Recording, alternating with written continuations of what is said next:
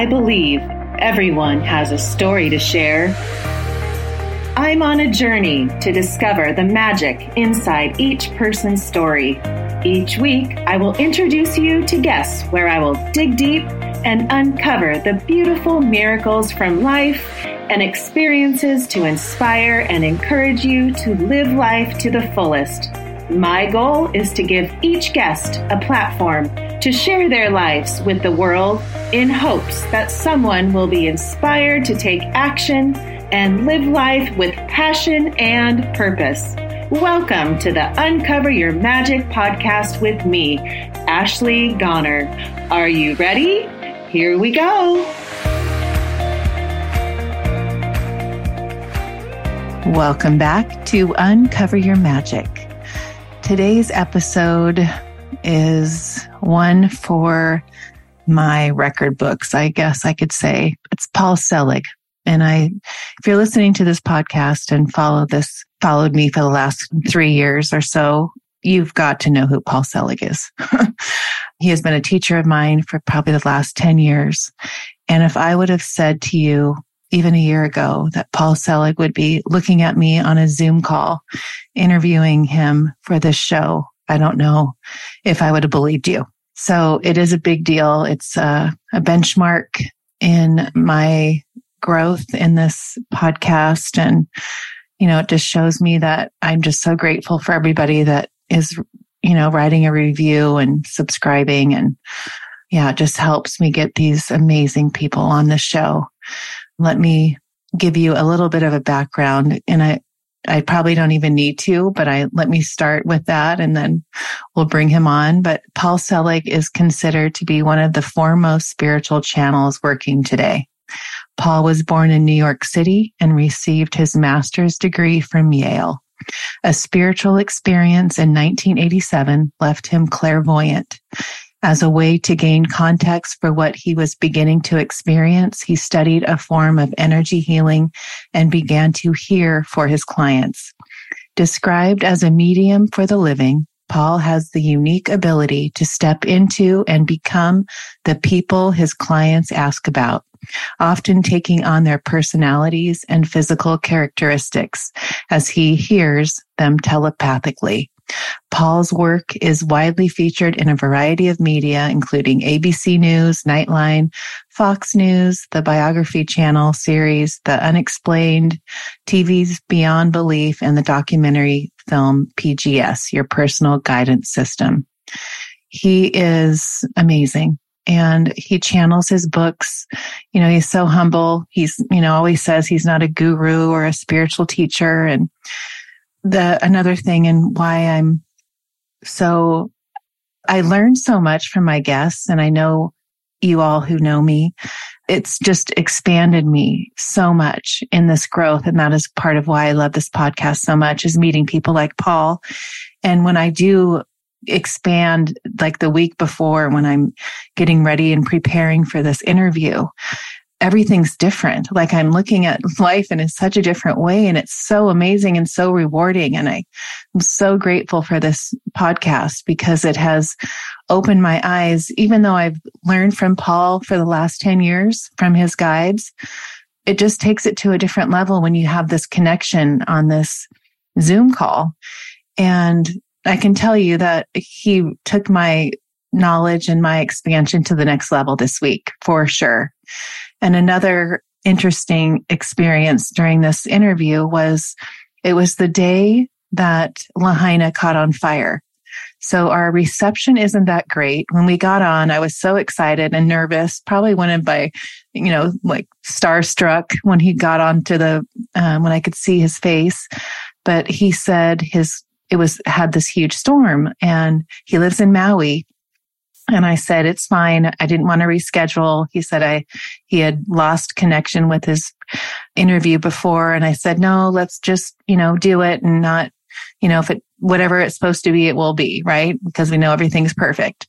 So it's not the greatest reception because I could tell like the rain but we didn't know that Lahaina was going to just blow up. And it was just so interesting that happened on the same exact day I interviewed him. So anyway, you're just going to, if you don't know who Paul Selig is after this, you will be going down his rabbit hole, I promise. He has this new book out, and we talk about that, Book of Resurrection. It's amazing. But before we go on, I have to input my little personal experience this morning as my girls started school today as I record this introduction. And it was the first day in their entire life of school that I did not take them to their first day of school. And I could probably cry when I tell you that, but they're ready. They were having fun. It's fun that Paige can drive her sister for 1 year of high school. And I remember when they were in preschool saying to somebody, oh, there'll be the one day that I won't really want to look forward to is the day that Presley starts 9th grade and Paige is a senior. And it's their first day. They're 1 year of high school together. See, I can't even keep I can't keep it straight, but I'm learning to let go and know that everything's perfect and divine order and they're ready for this independence. And that's what's going to grow them. But gosh, I didn't realize it was going to hit me so hard when I saw them leave and today, but they're ready and I'm ready. And now I get to spend my mornings in a different way. So change is good. I love change. It's just the change when it has to go with the girls and coming to, all these little benchmarks in life. Just take time to get through. And for anybody that's going through that and has gone through it and understands, I know you are with me. So anyway, that's where I'm at. And I just, again, thank you everybody for being who you are and who reaches out to me and just makes my day. And when you get to hear Paul and his background and understanding that life is so magical. And when we open up our eyes to the gifts that we all have and we start living in that way and living authentically and living with our purpose, life just becomes just one, I always say, but it is true, one magical moment after the other. So without further ado, let's bring the amazing Paul Selig onto the show. Welcome, Paul. Thank you. Thanks for having me. Oh, you're so welcome. All the way from Maui, having a rainstorm, which is, what we expect a lot in times in the islands of Hawaii, which I just love. So here we are. I'm looking at Paul Selig on this Zoom recording. And if I look back to like 2010, maybe 20, what was that? 13 years ago, I started reading your books and learning about you. And here I am, started a podcast almost 4 years ago. And if I would have dreamed to have a guest on, it would be me looking at you. Thank you. So the guides have been my teachers and you have been the facilitator. Mm-hmm. What I would like, this show is called Uncover Your Magic, Paul. And when I started this podcast, I didn't know it was an inspired thought. It was something that came through me that said, Ashley, start a podcast. And now I need to find a name. And it was uncovering. I just knew everyone had magic. And I want everyone to know that. And I know we all have these gifts. And when I look back at your life, Paul, I look back and I kind of wanted to start because for the most part, I'm sure my listeners who listen to this show know you. But the ones that don't, just to bring us to where we are today, could we go back to when you turned 20, when you were 25 in St. Paul, Minnesota, in that hotel and kind of where that began? Well, yeah, I was living in New York. I was working in St. Paul for a few days, and I had hit a real wall in my life. It was a crisis, although I couldn't really name the crisis, but I knew I was in one. And, the Gideons leave these books in the drawers of hotel rooms. And I'd been raised sort of an atheist, so I wasn't all that inclined to take it out. But it said prayer for people in crisis, so I said the prayer and I meant it. And forgot about it. And 3 days later, I was back in New York, and I asked myself what I could do for myself that day that was positive, and I heard a voice, and it was told me to get my act together and how to do it. And I was so startled that I listened to it. And when I say I heard a voice, it wasn't a voice in the room. It was a thought that crowded out all other thoughts. It had the resonance of truth with it that I couldn't deny. And so I acted on what I heard, and my life began to change and, has continued to change, ever since. Right. So when you say change, you started listening to these voices, which you call the guides. No, that came later. I'd listened to what I was told. I was basically told to stop drinking and messing with drugs and all those things that I was doing. I was a year out of graduate school at Yale. I was probably, in retrospect, a bit of a hot mess on every level. But no, I changed my behavior in a big way. And I found myself suddenly on a spiritual path that I wasn't anticipating. And then everything changed. You go from living in a world where maybe there is a God or something you might call God, and from one where there isn't, it's like moving to another planet. And that's what it felt like for me. It was quite a time and very confusing and very, very, very hard. I have to say, I was very poor and very lost. And my psychic abilities started opening up shortly thereafter. And that was a process too. I didn't just arrive doing this. I was really supported and trained in doing this through years of experience with it. But I started seeing little lights around people, and I was sent to somebody who did energy healing to get a context for it. And this was, way back in the day, 87, 88. I guess this would have been, where everybody and their sister wasn't a Reiki master. It was a very rare thing back in the day.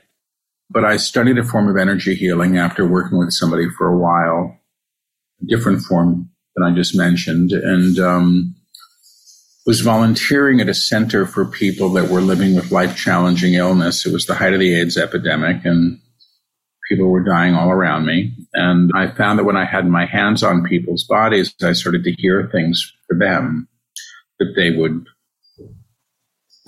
agree with, they would hear, they would support the information. And that's how I began to trust what I was getting and beginning to feel in my own body.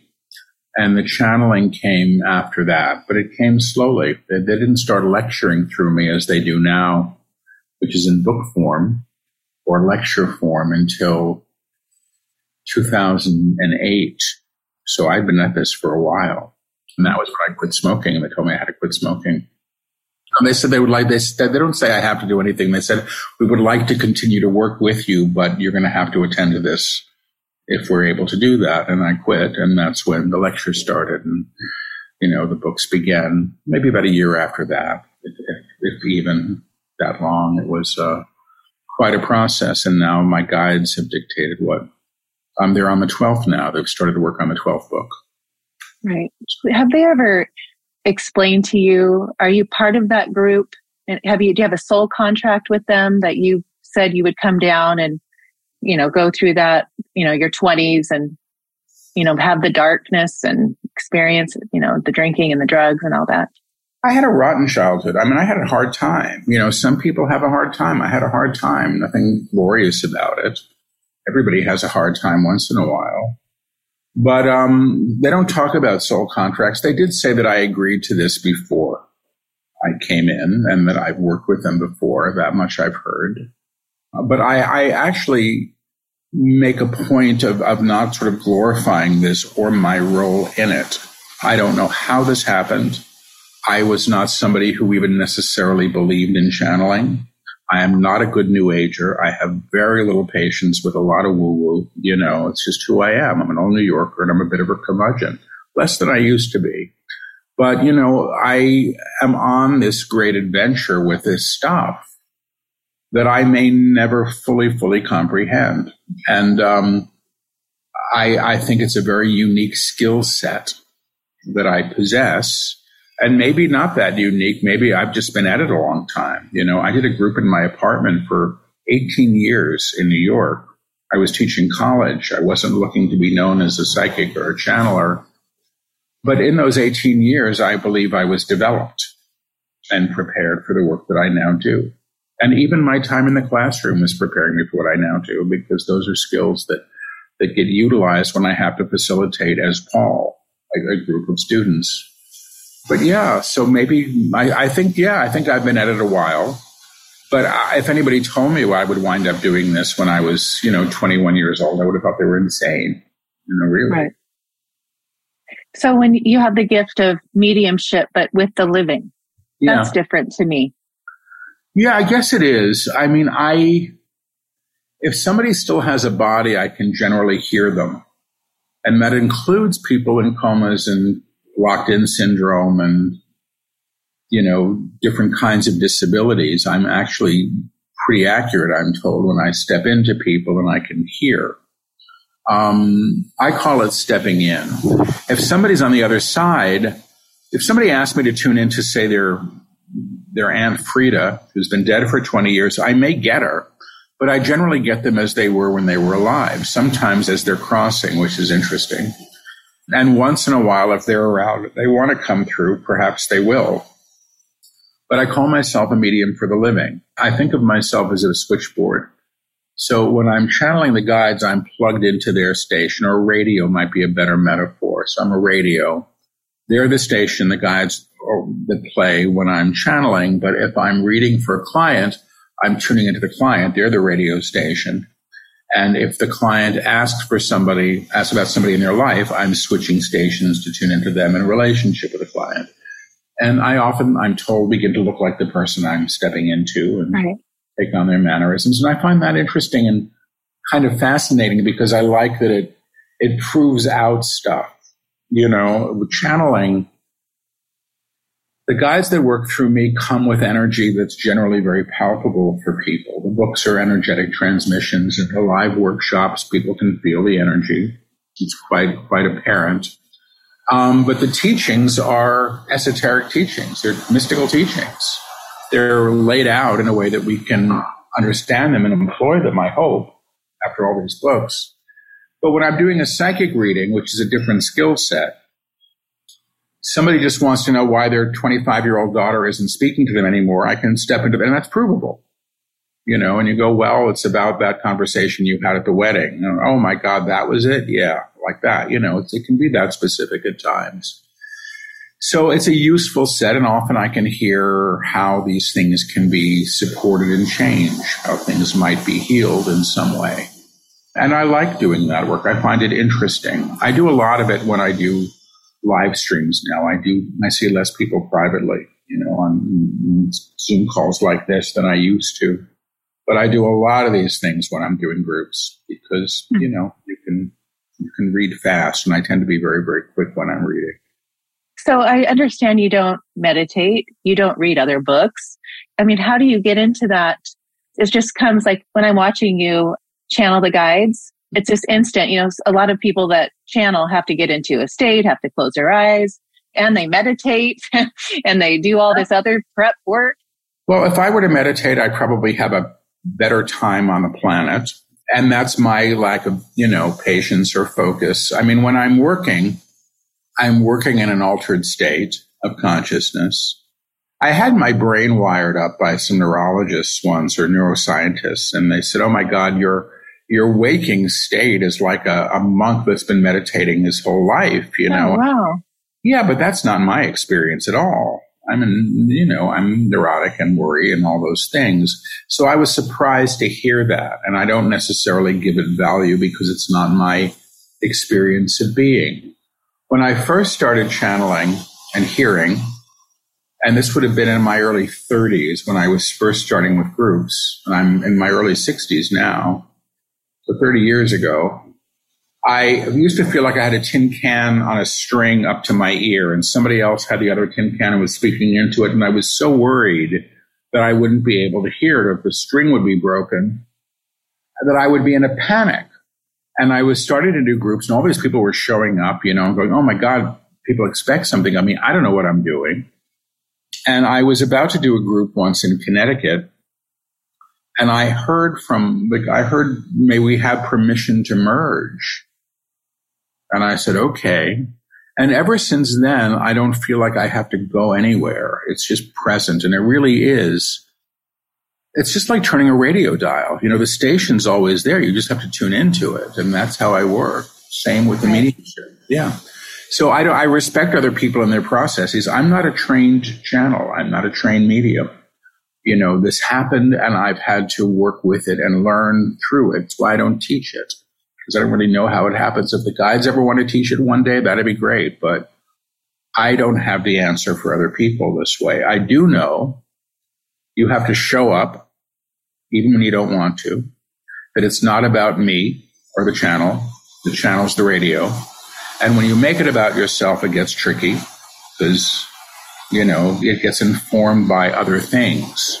And in my case, at least, almost without exception, the ability has always been for other people more so than myself.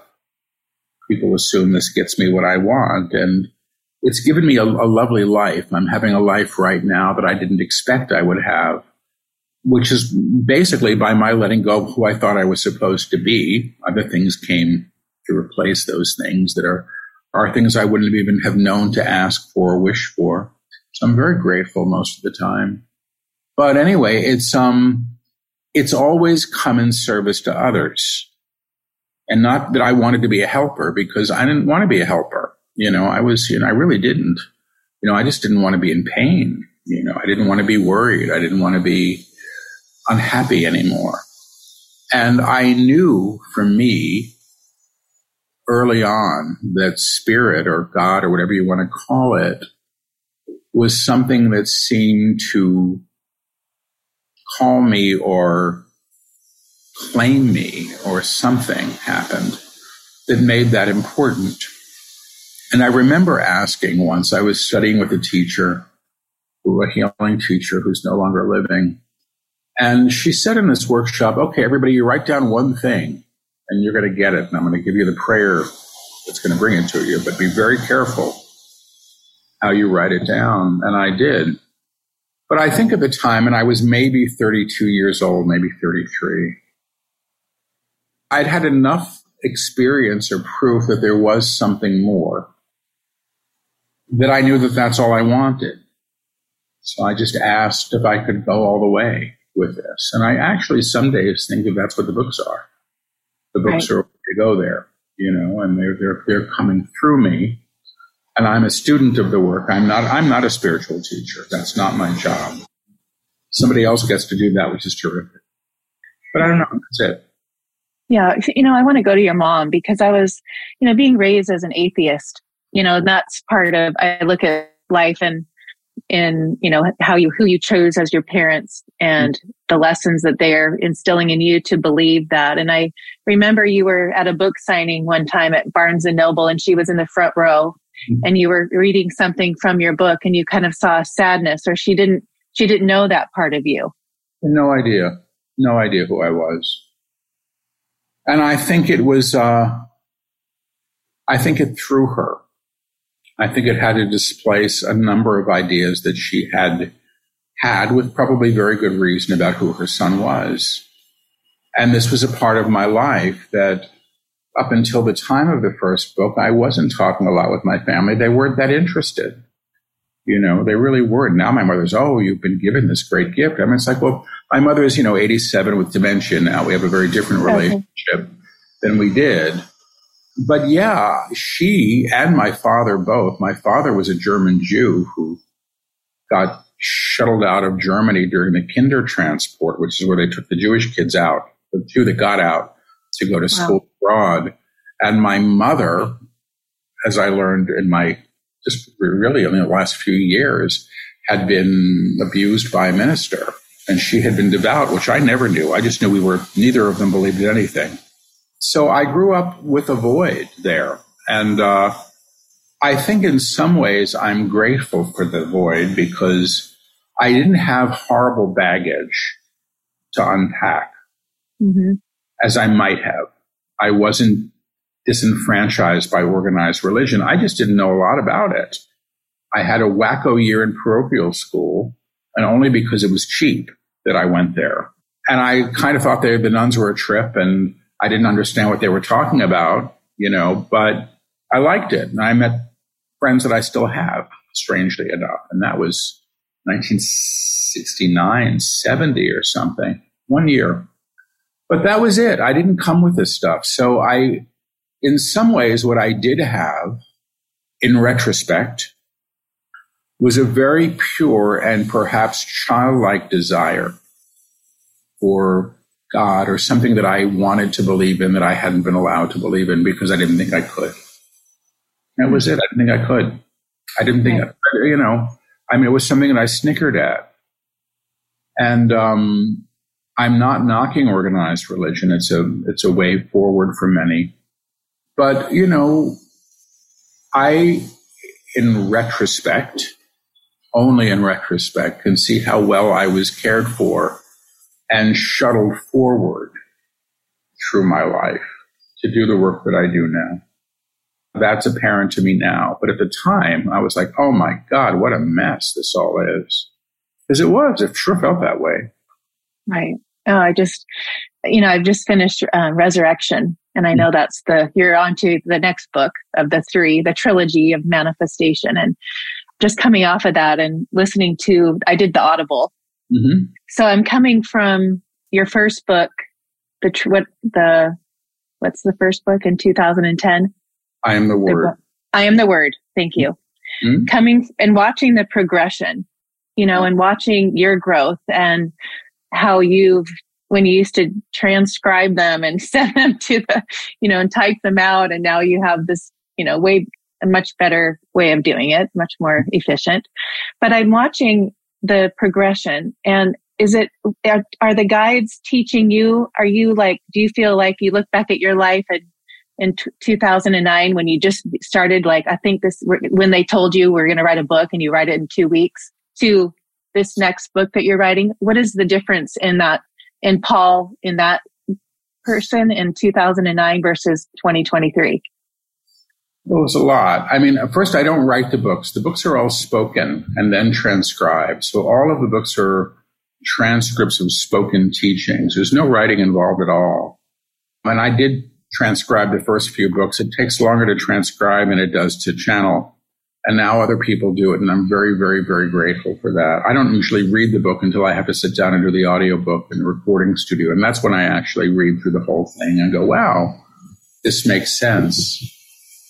I still struggle with some of the things I struggled with then, but a lot of things I don't.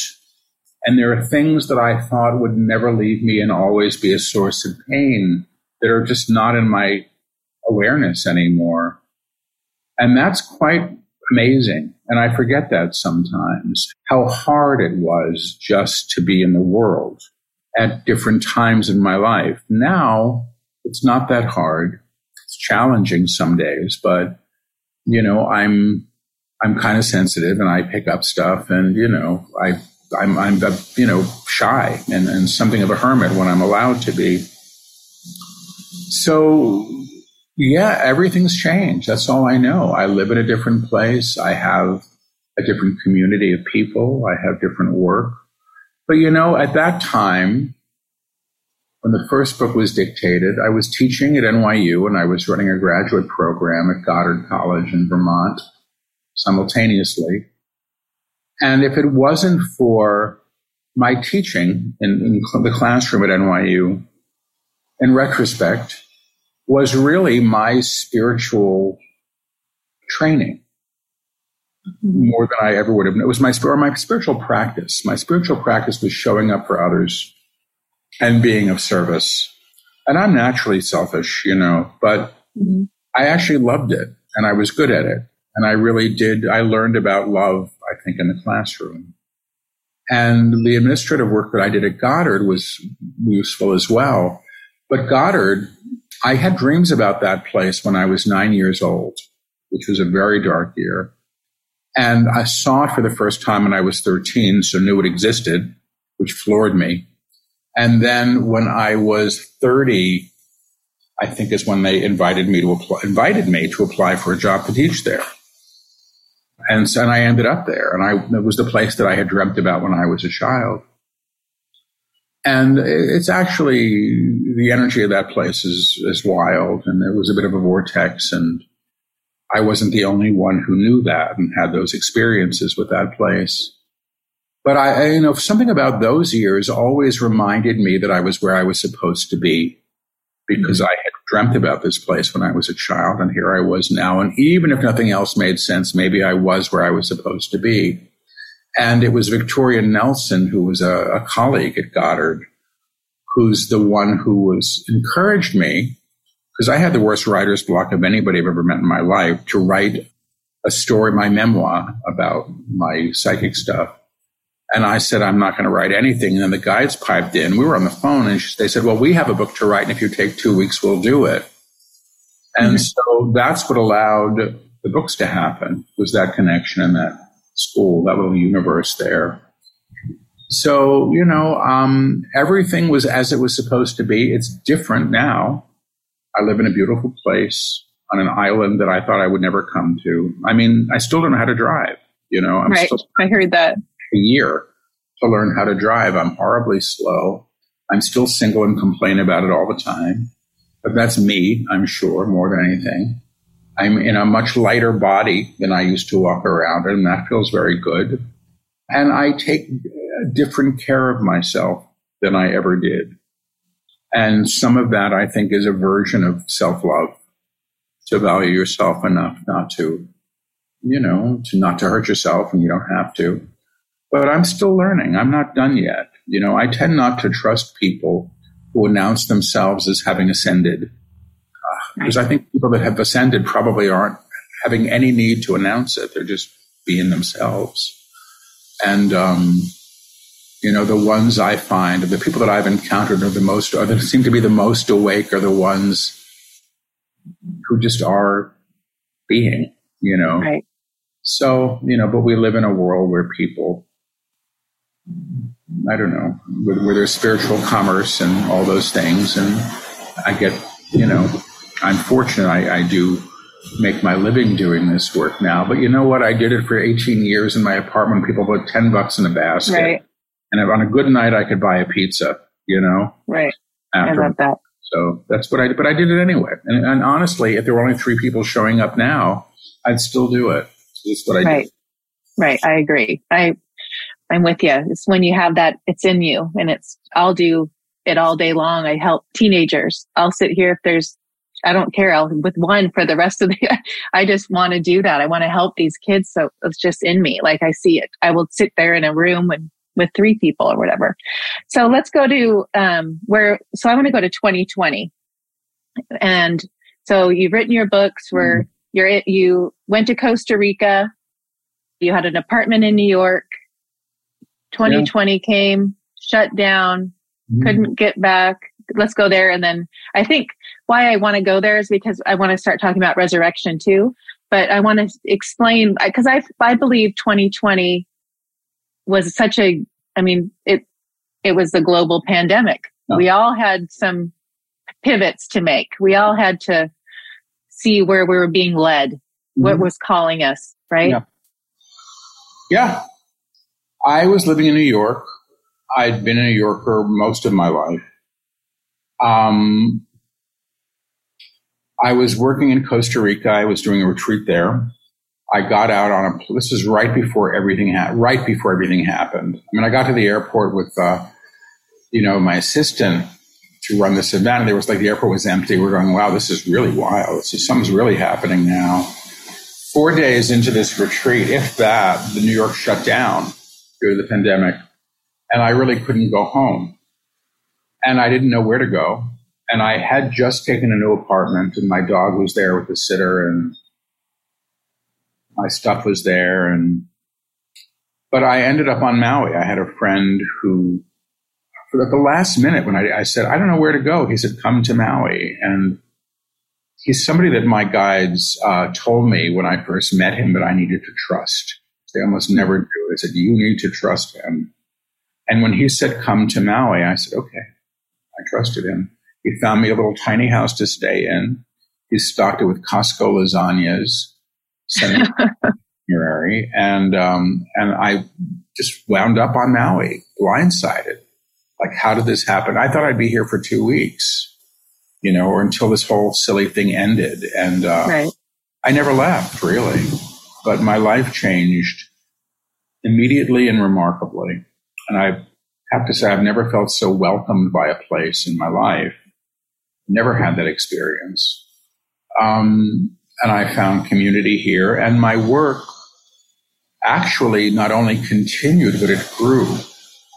I'd had a lot of live events. I was traveling half the month at that time in my life when I was in New York for events. And I felt badly that we had to cancel everything because of COVID.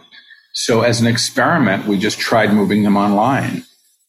And now I'm doing, a monthly intensive, 5-day intensive online. And we've been doing it ever since. And they've channeled 3 books here so far, I think, on the island. And my practice has continued. And now I'm traveling again. But it was a remarkable time for me. And it was, it was also the end of, and I'm not deep into astrology at all, but it was my Saturn return, that whole period. Okay. This has also sort of made some other kind of sense, given the amount of change. But, it was a big event. I was forewarned about it. I don't think they mentioned the nature of it, but I was on a live stream, and I said, the guide said, there's going to be a big event coming, and New York is going to be seriously affected. And, and I thought, I've been in Manhattan for 9/11. They told me about that. They told you that, right? Yeah. They told you about the 9/11. Yeah. Yeah. Which at the time, because I don't usually get, I got that through the back door. My ex wanted to know if his business was going to take off in Lower Manhattan. The answer was no. Why? There's going to be a terrorist attack in Lower Manhattan. I mean, that's how that came through me. But, anyway, I don't remember what I was saying. I said, I just don't want to be in New York. I said, please let me be someplace beautiful. That's what I said, me and my assistant, let's be out of New York, someplace beautiful. We were in Costa Rica. It doesn't get better. And then I ended up here. And, a lot of strange things happened. When I was at Esalen a few years back teaching, I was sort of napping, in a healing session that I was getting, and I saw a giant monkey staring down at me. And I said to the person who was working, I said, there's a giant monkey staring down. He said, yeah, I was late for the session. I was chanting to Hanuman. I didn't know who Hanuman was. But anyway, I got here, and I'm, my community has really been the Ram Dass community. Right. They were very welcoming to me, and I'm very grateful for them for their kind inclusion, because I was totally out of my element when I came. And probably am, but I still like it. Yeah, I love it. So let's talk about the resurrection, time of reckoning. There's so many things in this book that I would love for you to, and why it's so captivating is because we are in this state of a reckoning. That's why I resonate so much with it. It's the vibration, the tones, the accord, we're understanding, the old, I look at it like we used to talk in my world, 3D, 5D. Now after reading this, it's like we're moving to this next level. It's not even, I live there like you do. I don't know what's going on in the news. I know how important, my vibration, I'm in nature. I see the divine in the trees and the birds. And I do that with my kids. Look at everything and see the divine. We are all that. And it's just evolved so much. And this book just takes that to the next level. Mm-hmm. So let's go to that. When you first started getting these downloads from your guides. In 2010, I am the word they talked about reckoning. And at the very beginning of the book, they said humanity is at a time of reckoning. And a reckoning is a facing of the self and all of one's creations. And basically that everything that's been created in fear is going to have to be reknown or reseen in a higher way. And what they basically teach is, they call it the upper room, which is, they say, a level of consciousness or Christ consciousness, if you want to use that phrase. They say it's an octave of vibration above what they call the common field. The common field is reality as we've known it. It's what we've been entrained in and where we've got our lessons. And this field has been caught up in what they say is a false belief in separation. And you move to the next level up, which they call the upper room or the higher octave. That's not present there. But because all of our memories and experiences are born in the common field, which has been imbued with separation, everything that we experience is wrapped up in a false idea. So the work that they're doing in this trilogy, this final trilogy they call the Resurrection Trilogy, is moving us past that. I don't remember what's in Resurrection because they've dictated another book, which is called the Book of Innocence since then, and they are about 50 pages into what they're now calling the last book of the trilogy, A World Made New. That's the title that they've given for it. So they're really talking about how reality is altered through consciousness now and through vibrational accord. So the work that the guides have been doing with their students from the beginning, which I didn't understand at all, has been a work in some ways of transposition, transposing the music that we are, the vibration, the tone that we are, to be played in a higher experience, a higher expression, a higher octave. They say that any song can be sung in a higher octave. Any piece of music can be played in a higher tone. And so they're teaching us how to be the, I guess, ambassadors of that, or to how to support what they call a reclamation or a resurrection of the inherent divine.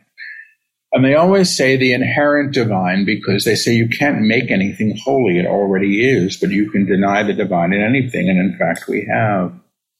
So I channel a lot. The one thing that I give myself a lot of credit for is I've shown up for this stuff often when I don't want to, or the last thing I want to do, or think about, or have to be accountable for. But I continue to show up. So the books for me are these experiences of dictation that now happen publicly, which are always slightly terrifying because the rule has always been is that I don't really go back and edit anything. Maybe in any of the books, 3 words or so that I mispronounced or clearly dropped like an and in a sentence that required an and because I was speaking so fast. It's all in the recordings. Those are the only edits. We don't go back and fix it and make it politically correct or popular or use even phraseology that people like. My guides have never said, I think, soul contract. And I don't think they've ever talked about fifth dimensional reality. Mm-hmm, mm-hmm. They've never mentioned a reptilian or this or that's not their stuff. They come with their own baggage. It seems to be rooted in mysticism, and they say predates Christianity, although they say the basis of what they're teaching is really the basis of what later became all religion. Basically, everything's coming from the same genesis. So my job is always the same, to keep up with the dictation as best I can and to be as clear as I can for the dictation. That's my job as the channel. And I have to remember, and I have to be reminded that I am not the author of the books. They remind me all the time. And so I show up and I have to just say, Spirit, put the words in my mouth and let it rip. And they do. What's curious about this trilogy so far is they'll often start, I don't know if it's all of the books, but I think it was probably true in Resurrection as well. They begin their lectures generally with a phrase, in an awakened state, or, they speak to the reader as if they've already aligned at a level of consciousness. Yes. Mm-hmm. Not like this is how you get there. They're speaking to the aspect of us that is already there, which is not the personality structure. Right. The personality doesn't get enlightened. It's like I'm going to get, a hair weave and suddenly I have a full head of hair at the end of my experience. This is who we truly are, that we've been in denial of and have had a lot of junk precluding not junk stuff, because some of this probably was very valuable and needed. stuff precluding our higher expression. So that seems to be what they're working with through these teachings. So the downloads from me are continual, and then they're framed when they do a book, which is always generally a new teaching, where they have to catch the old readers up somehow. They say they teach in a one-room schoolhouse. They're addressing everybody, which is why you can pick up Resurrection when you haven't read the other books. And then I just hope it all makes sense at the end of the day. And I often don't know. Every time I lecture, I say, did that make sense? Every time. So have they been in a human body before? Any of the guides? Did they ever tell you that? They said some of us have been informed, some of us have not. Okay. That's what they've said. They also say that this new wave of awakening is going to take 4 generations. Yeah. I've heard it for over a year now, 2 years maybe. They've said this. Yeah. I was like, oh, brother, when that came out of my mouth, which was publicly in a live stream, I'm going, oh, brother, people are going to be pissed. Everybody wants it to happen now or yesterday or in my lifetime, and this is the good part, in my lifetime, or why should I bother? Oh. Well, but that's this culture of, I want to awaken tomorrow. How can I hack my awakening tomorrow? Exactly. I don't want to have to do the work, which is deal with my stuff and my responsibility to my actions that we all have to finally deal with. It's not the fun stuff. But I think it comes with the territory. But they did say 4 generation. I was writing, right after they said that, I was riding in a car with a couple of people that don't really know my work. And, they're TV people, And they were talking about the terrible state of the world. And they say, well, Paul, what do your guides say? And I said, well, they say we're going to make it, but it's going to take 4 generations for us to really awaken to a new promise. So promise is my work. I don't remember what they said. And they were interesting people. And one of them said, it took Moses 40 years to lead the Jews out of Egypt. And the reason being was that it would take 4 generations to forget that they had been slaves. And I thought, well, that's really interesting. But there may be a precedent for this kind of thing. My hope is that, and this I've said as much, that the people that are being born now are coming in with a new awareness, right. And those of us showed up for this work are showing up to help pave the way. And I am the word. The guide said something to the effect of, you are the first in a generation. You are the first generation, preparing for the changes that are upon you. I have to look up the quote. It's a good quote. And I have to say that in all of these books, and now this is the 12th that they're dictating now, they're horribly consistent. I don't think that they contradict themselves. They continue to build really on the very premise of the first book, which was I am the Word. Right. It's about embodying the inherent divine, and that's still what they're speaking to. When you talk about the children, I have 2 daughters, and I work with younger kids. When you say that they're coming in at a different vibration, and I believe that, but when you tap in, because you can with your mediumship ability to the children, I heard you say somewhere where you hear the kids' voices are like, get me out of here. And they have those accents or something. Oh, little kids, babies. So babies. Yeah, babies. Yeah, babies. Funny. Because sometimes people say, oh, I have a new baby. Would you read for my baby? And I go, oh, but that's because that's how the babies show up. Babies show up most of the time. Like I used to say, old Jewish diamond merchants, oi, get me out of here. Oh, why did I come back? Oh, no. It's very funny. These little old people showing up. Look, how did I get? Oh, who's there? Oh, there she is again. Oh, no. It's very funny. And then there's a time when they feel like kids and the vocabulary goes. You don't hear them in the same way. Baby talk isn't, you can get a sense of what's going on, but, I don't hear them in the same way that I hear an adult. But I don't like to do pets. People say, would you tune into my cat? I say, okay, I'll do it if you want. I mean, I don't hear them in language other people do. When I get animals, I know what it feels like to be in a horse's body, which is because I feel my body shifts. The skeletal structure, all those things happen. It's interesting. And so when I tune into what's wrong with my pug, and I tune into the pug, and he's constipated. That's what's wrong. 'Cause I can feel it. It's, impacted, So stuff like that. I don't know why I'm telling you this, but yeah, babies are interesting. But, so are people. I don't do a lot of this anymore. I was on a television show years ago called The Unexplained when it was on the History Channel. And I had to step into people. There was a show. The premise of the show was people who had problems that couldn't be solved by normal means. And they brought in people with odd abilities to see if we could support them. And there was a woman, just a lovely woman, came to my apartment. There's a whole camera crew there. I don't know what's going on. All I knew was she had a problem, I think she said it, with her husband and her son. And kids are easier to read because they don't mask as much. Right. They're pretty open. So I usually use the name. So I stepped into the kid, and I began to rock, and my hands clawed up, and I went deaf. I couldn't hear. I didn't know what the hell was going on. I'm rocking in the chair and hitting myself, Huh. And it turned out the kid had cerebral palsy, and they intercut me with the kid, and it was a mirror of what the kid was doing. I mean, he was at home in Connecticut, and he had never. And I kept hearing him, which was the interesting thing, and I kept hearing, "Get me out of my body, get me out of here." I was like, "No, get me out of here, get me out." And I'm thinking, what is wrong? I didn't know if the kid was in prison, I didn't know what was, and because I had no information. I didn't know until halfway through the reading what was really happening here.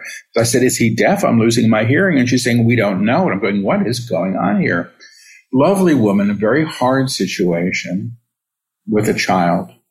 Mm-hmm. But, what was so remarkable was he had never spoken, and I was hearing him. Wow. I wasn't hearing what anybody wanted to hear. He'd never spoken a word in his life, but I could hear him.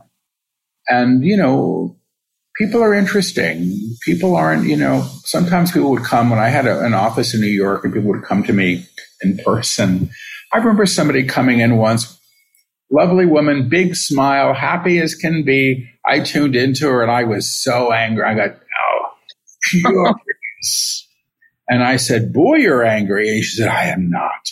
Well, I'm not going to go, I'm not going to make her wrong, but I knew, people are funny. We have our stuff. I'm sure I have my stuff still that we seek to protect. Right. What about your mom with dementia? Can you get into her? I don't. I've never tuned in. I don't want to tune into my mother. It's too weird for me. And maybe that's my stuff. I've tuned into a lot of people with dementia, other people's parents in my work, and Alzheimer's. And there's a place that many of them get to that's quite lovely, actually, where it's just kind of peaceful. It's like you can watch a snowflake fall for 2 hours out the window and be interested. And there's something very, very present moment about the whole way of experiencing time as eternity without all the stuff.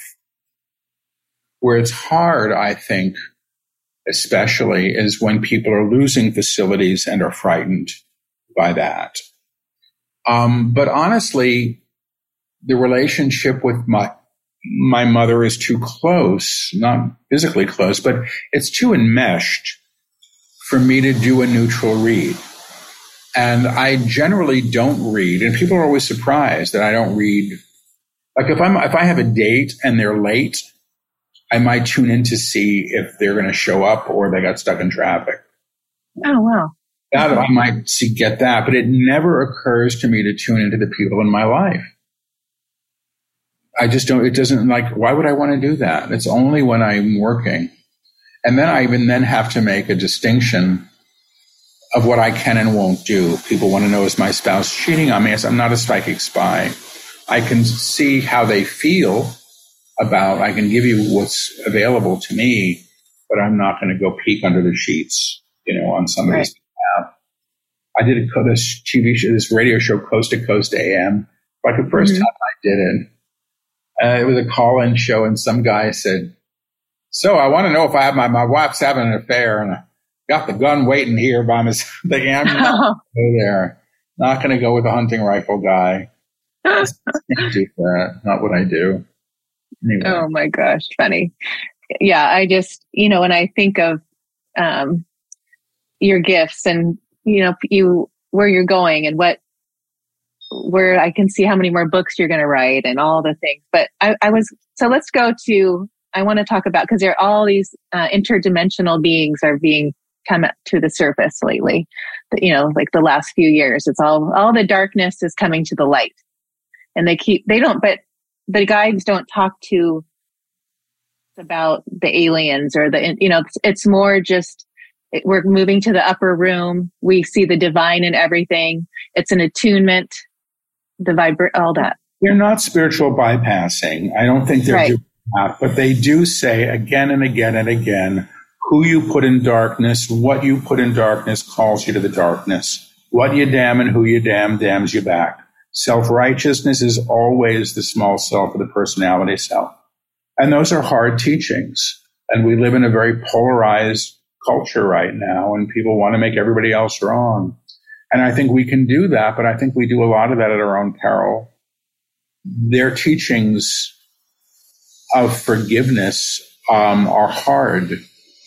And it's not, I forgive you, everything's okay. It doesn't matter that you ran over my dog in the driveway and didn't say I'm sorry. It's not like that, But it is an understanding that who you put in darkness, who you damn, what you deny, who you deny God in, you deny the God in yourself immediately. You cannot, this is a simple quote, you cannot be the light and hold another in darkness. That doesn't mean that there aren't, astral thingamajigs and, stuff flying around. But the way you attend to this stuff is you keep your vibration high. Right. You can't. Now, that's how I look at it. Somebody once said to me, an old medium friend of mine who was trained, she said, you don't pick anything up when you're going up. It's when you're coming back down. That's when you pick up the astral straggler stuff. So I don't put my attention there. Mm-hmm. I think people like it. When anybody says to me, I am a spiritual warrior, I know that there's trouble, because that's somebody who's looking for a fight or looking for something to battle. Right. And that doesn't mean that if we see an injustice, we may act. We may be called to act to remedy that or to bring light to it. This is a deep process now of bringing light to where the light has been denied, but not to blame it, but to change it, to transform it. Nothing is changed when it's hidden in shadow. So the process of bringing it to the light, which is challenging, and I think we have to do this as individuals, we have to go through this uncomfortable process of seeing our own stuff, where we stand in the way, where we deny the divine in ourselves and others, as much as the whole world is having to do that with its creation. So the luxury of I get to be right and make them wrong might last a little bit and give you a nice sense of self-importance, but does it really heal or remedy anything? Right. And I think when we stop hurting ourselves and hurting each other, we have a much, much, much better chance as a species. How would you say, I heard you answer this question, and I think people are listening now thinking, well, how do I connect to the divine? How do I connect to that? How do I get to the upper room?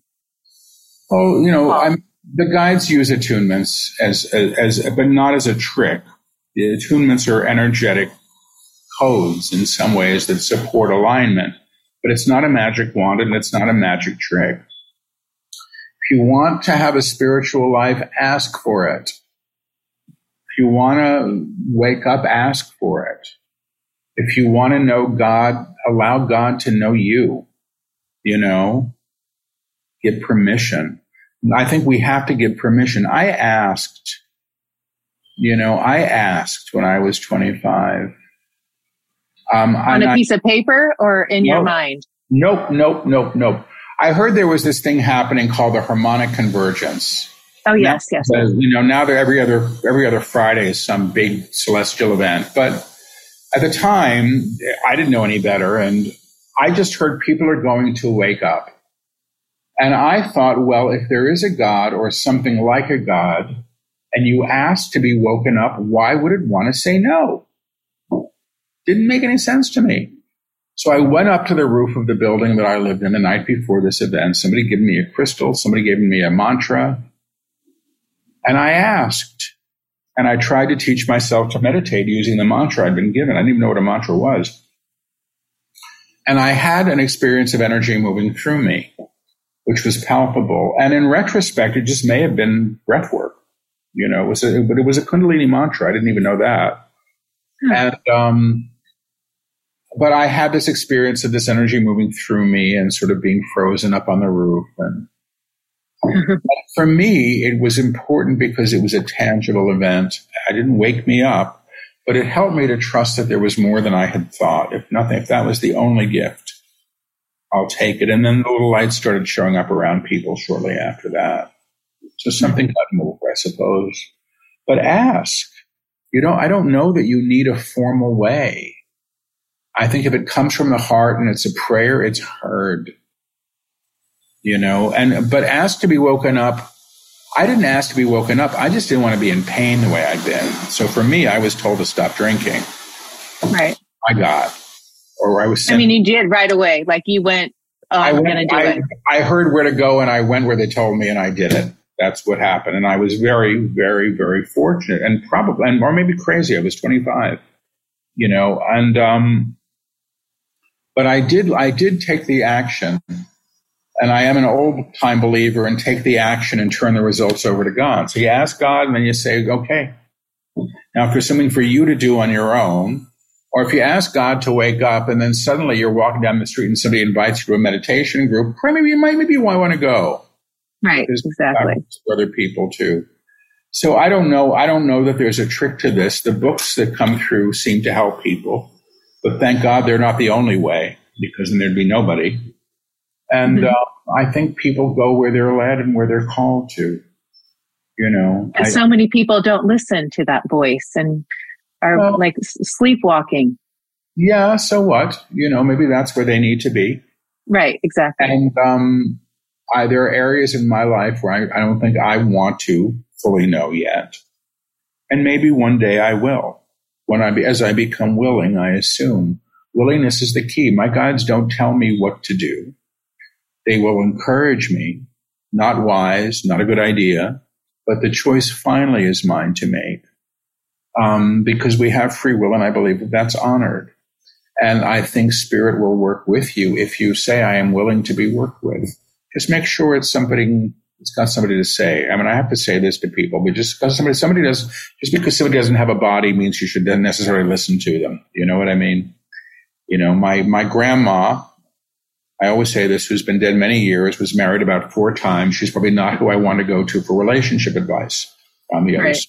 She might be very happy to give it to me. So, bless her. But yeah, I think prayer is good. And prayer is just communication. You do it from the heart. So. Right. Yeah. And, when we talk about, we're coming to the end here, but when they talk about the 4 generations, is there a way we can bypass that and get there in our own soul, living in that upper room and living in? I think they're teaching us that now. I think they're talking about 4 generations, collective change. They're teaching a world made new now, whatever that means. I haven't counted up the pages, but I think they've dictated about 47 pages in 5 days or so of teaching so far. So, some of it's up to you. Some of it, I think, is at a soul level, what you can manage, what you came to do. I don't know that everybody comes to awaken fully to their true nature in a lifetime. But I think the groundwork gets laid sometimes. I don't really know. But I don't know. I think the part of one that wants to rush it or get it, the guides have said to people when they raise their hands and say, I want this to be my last lifetime. The guides say, well, then you get to come back. Right. I get it. Because you're so attached to outcome, and that's the personality self. Right. Right. The one thing that was interesting to me was how they describe the frame and everything you manifest, you expect, and it's in this frame. I love that. That was such a great way of seeing in that. Yeah, it's a good teaching. We get what we expect. They've said it again and again. Right. All right. Paul. This has been an amazing hour. I appreciate you. This is just a gift for me. So amazing. So honored. Thank you very much. I appreciate it. Thank you. Oh, you're so welcome. And they can find you on paulselig.com. Basically, that's the best place. Information's up there. Yeah. All right. Thank you so much, Paul. Bye. Thank you for listening to the Uncover Your Magic podcast today. If you were inspired by what you heard today, please share it with a friend. And if you haven't already, please subscribe, rate, and review this show on your favorite podcast player. If you would like to connect with me with any questions, comments, or feedback, please contact me at the Uncover Your Magic website. Thank you so much for listening, and don't forget, always look for the magic.